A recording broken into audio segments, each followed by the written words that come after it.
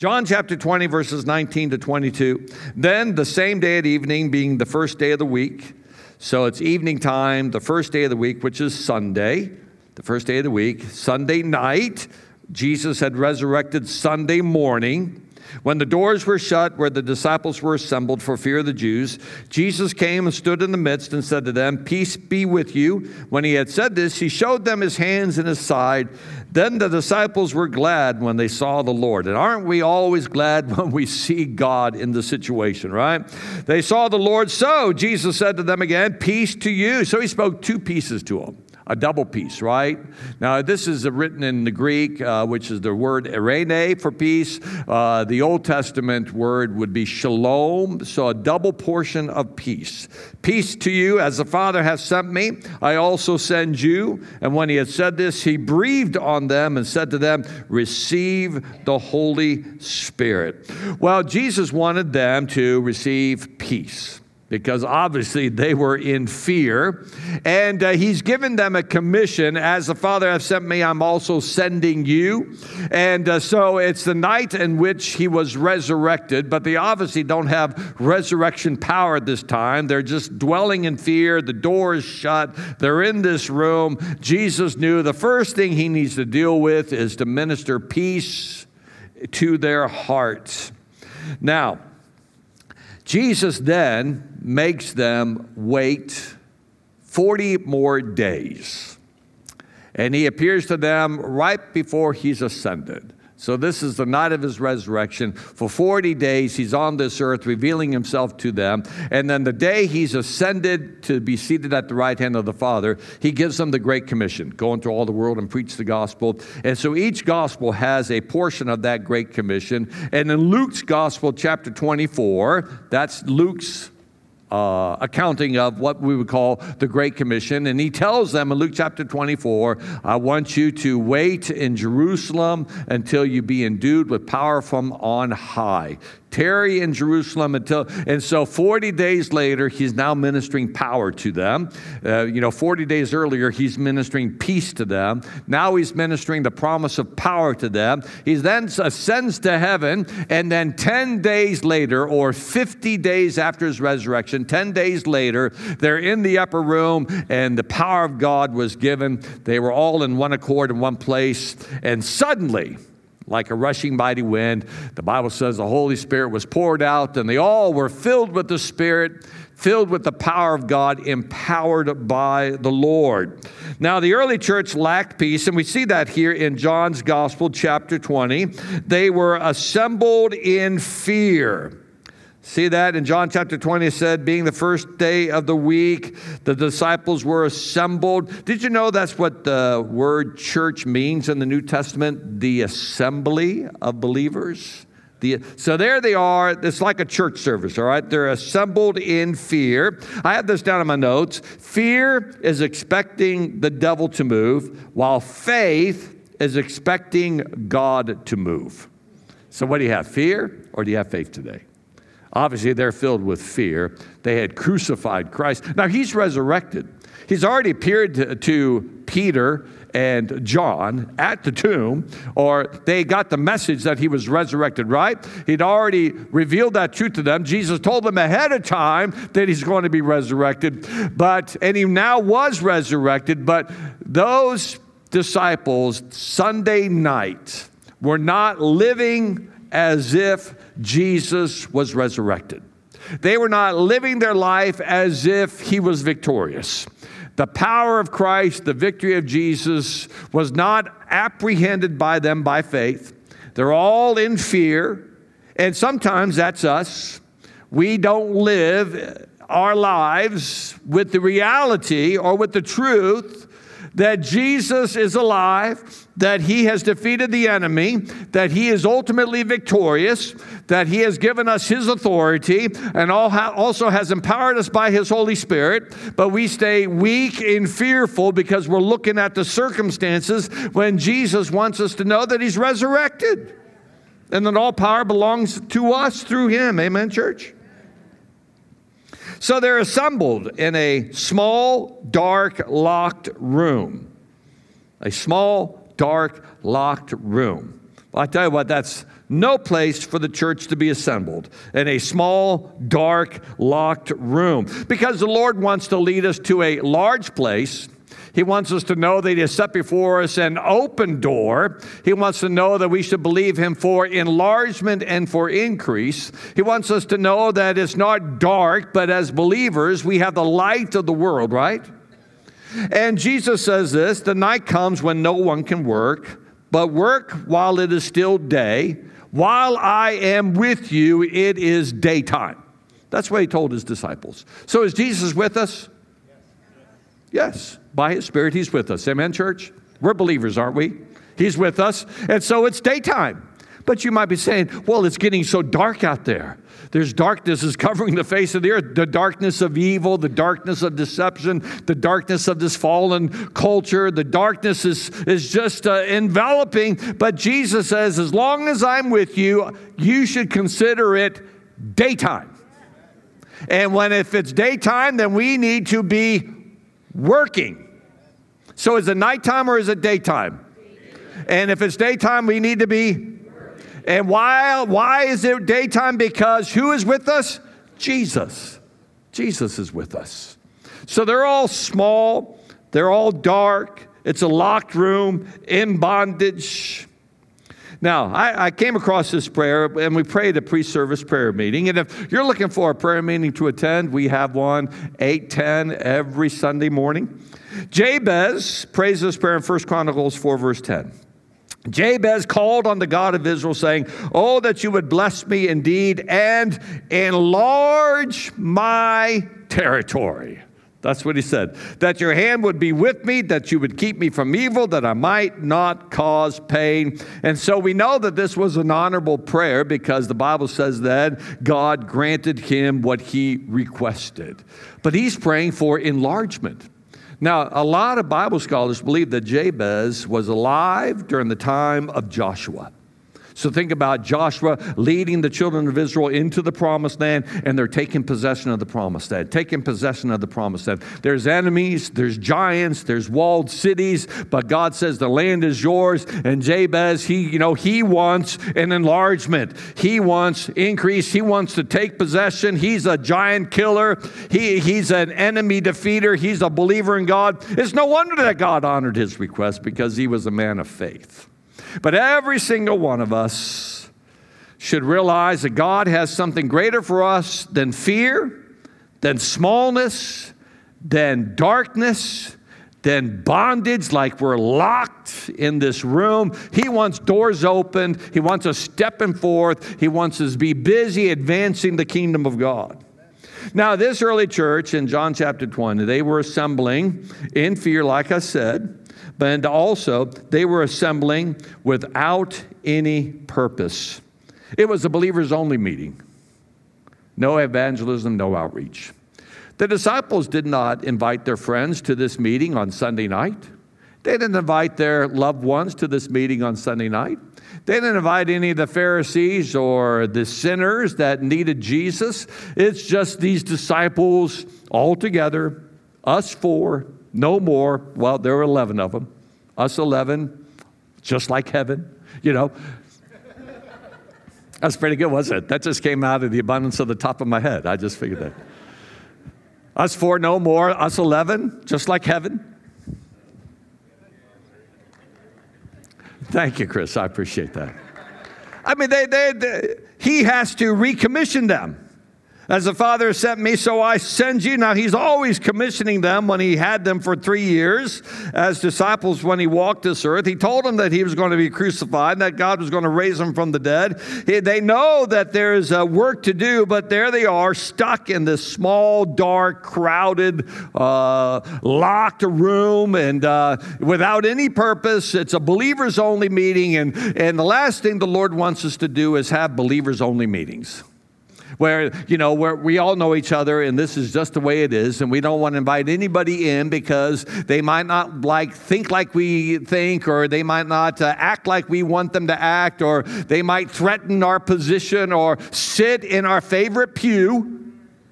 Yeah. Which, if believers were sitting in the front row there, I would kick them out of that row for sure. for sure. I'd tell them to go sit where Roger and Chris sit and take their spot. But anyway, we have to be willing. I'm just joking here, all right? We have to be willing to welcome people. Am I right about that? So Jesus is speaking to them, and he tells them peace, right? He ministered peace to them twice, a double portion of peace. Now, in this, Jesus comes. We must realize peace is a person, Jesus Christ. In the Old Testament, he's called the Prince of Peace. So it's in the position of authority, or the Lord of Peace. In other words, only when Jesus is your Lord, truly your Lord, will you experience his peace. He's the Prince of Peace. Now, if you receive Christ and Jesus is not seated on the throne of your heart and you have other things more important, I want you to know that when trials come, you'll lack peace. But if you can welcome him to sit upon the throne of your heart and be your Prince or your Lord, I want you to know that he will bring his peace to you. Also, he shows up in the midst of them, the scripture says. He shows up standing among them. Peace is not just a person, Jesus. Peace is ultimately the presence of God. The presence of God. You sense his peace by his Spirit, right? Now, when he shows up and he says, see my hands? See my hands? Now, why is that so important? Because that's Jesus' way of saying, I love you. See my hands? The Bible says in Isaiah that we are engraved on the palms of his hands, talking about his crucifixion. Those nail scars are literally reminders that Jesus loves you, that Jesus died for you, that he'll never leave you nor forsake you. No wonder they were filled with joy when they saw the Lord and they saw his love for them, right? So peace is a person, peace is the presence of God, and the Bible says he spoke peace. He spoke it to him. Peace comes from the person, from the presence, from the Word of God. So many times I've been troubled and I have read his word, and all of a sudden the word of the Lord quickens something to me and brings me into peace. Peace is the number one indicator you're in the will of God. You know, as we were praying about this trip to Pakistan, my wife and I and Roger and Chris and really our leadership board, we were praying about it. We were trying to let the peace of God rule our heart. And if we were lacking peace, then we'd realize the Lord's not in it. But if we had peace, we'd realize that God is in this. It's a wonderful way to determine the direction of the Lord or the will of God is whether or not you have peace. Because God will withdraw the sense of his approval or the rightness of the situation. He'll withdraw that out of your heart and you'll feel uneasy. You almost feel like a warning, or I'm uncomfortable about this, or somebody might put it this way, I've lost my peace.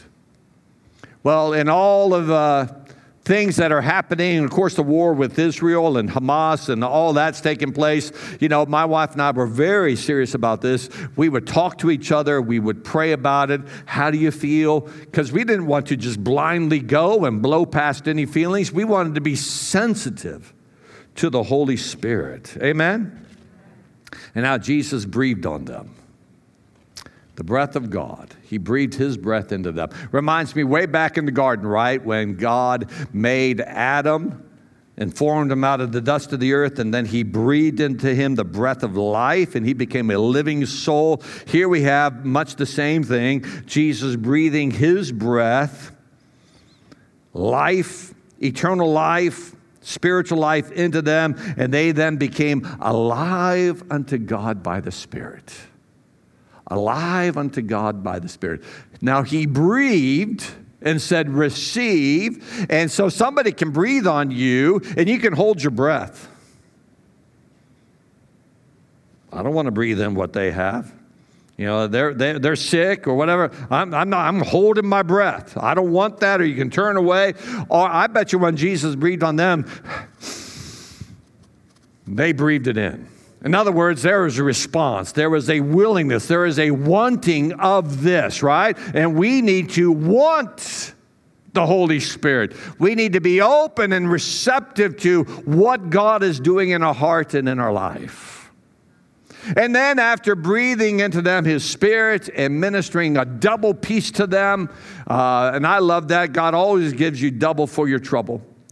And Jesus then says, as the Father sent me, so I send you. He then commissions them to go forth. Hence the problem. They have peace, but they don't have power. They have peace. They have a commission to go. They don't have the power of God. 40 days later, Jesus says, wait until you are endued or clothed or empowered from on high. Because we need more than peace to overcome, to witness, to advance God's kingdom, to defeat the enemy, to possess all that God has promised us. We need more than His abiding peace. Thank God for peace. We need more than just that. We need power. We need power.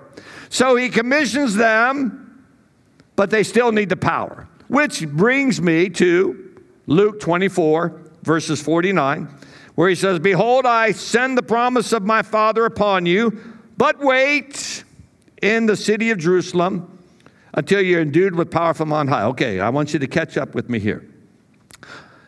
He is saying, wait. They've already waited how many days? Jesus appears to them in the upper room in John chapter 20, the night of His resurrection. Luke 24, verse 49 is right before He ascends to His Father. How many days was that? 40. He says, wait, how many more days do you have to wait for the outpouring of the Holy Spirit? 10, because 40 plus 10 is 50.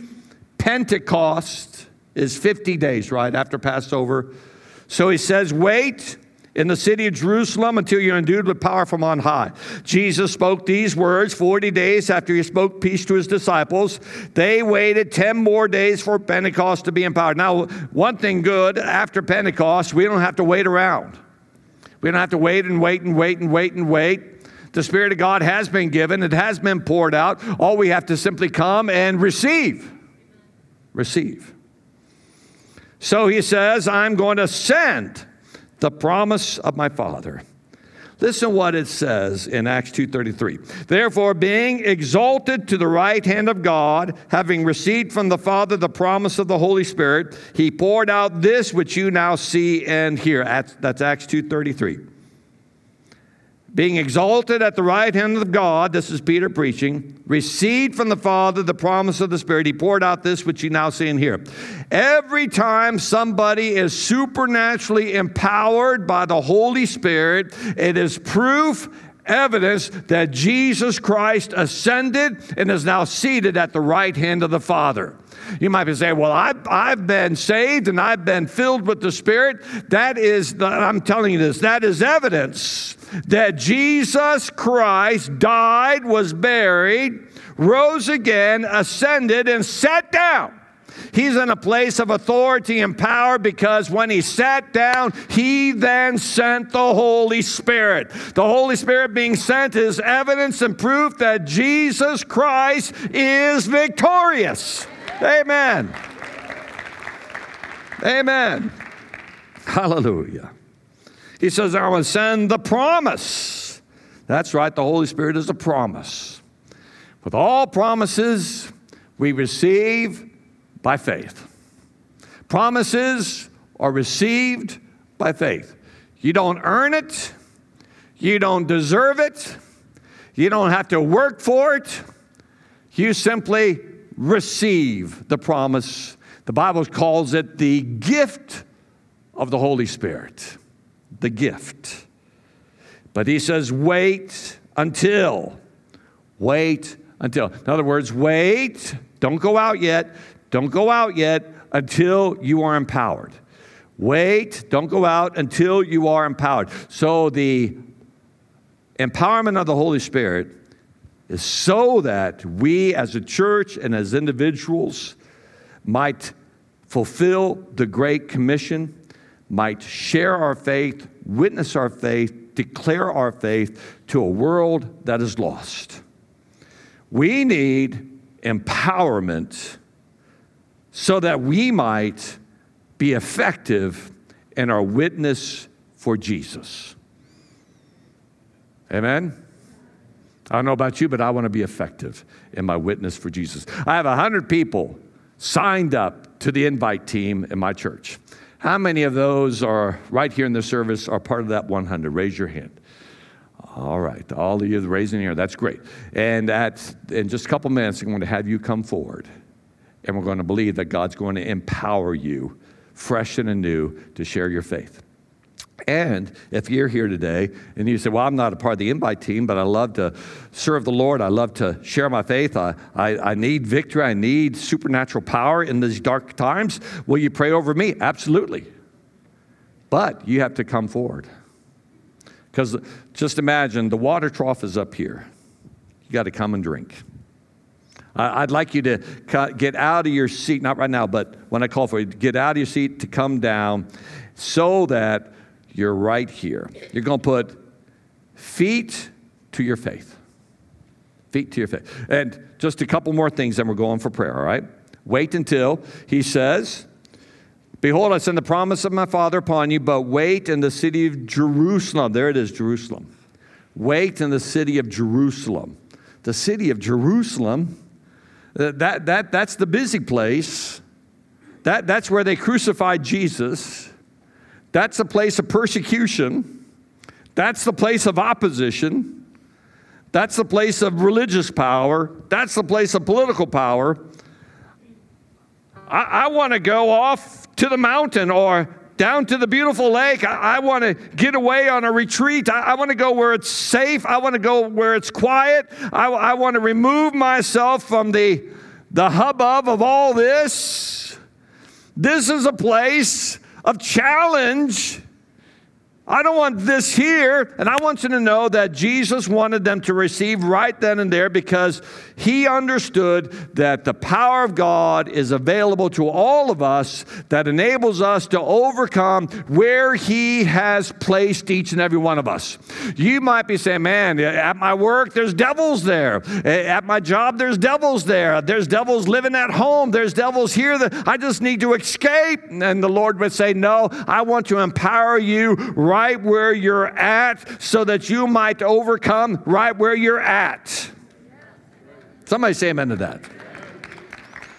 Well, we got to overcome right where we're at. We got to overcome right here in Highland, in the state of Michigan.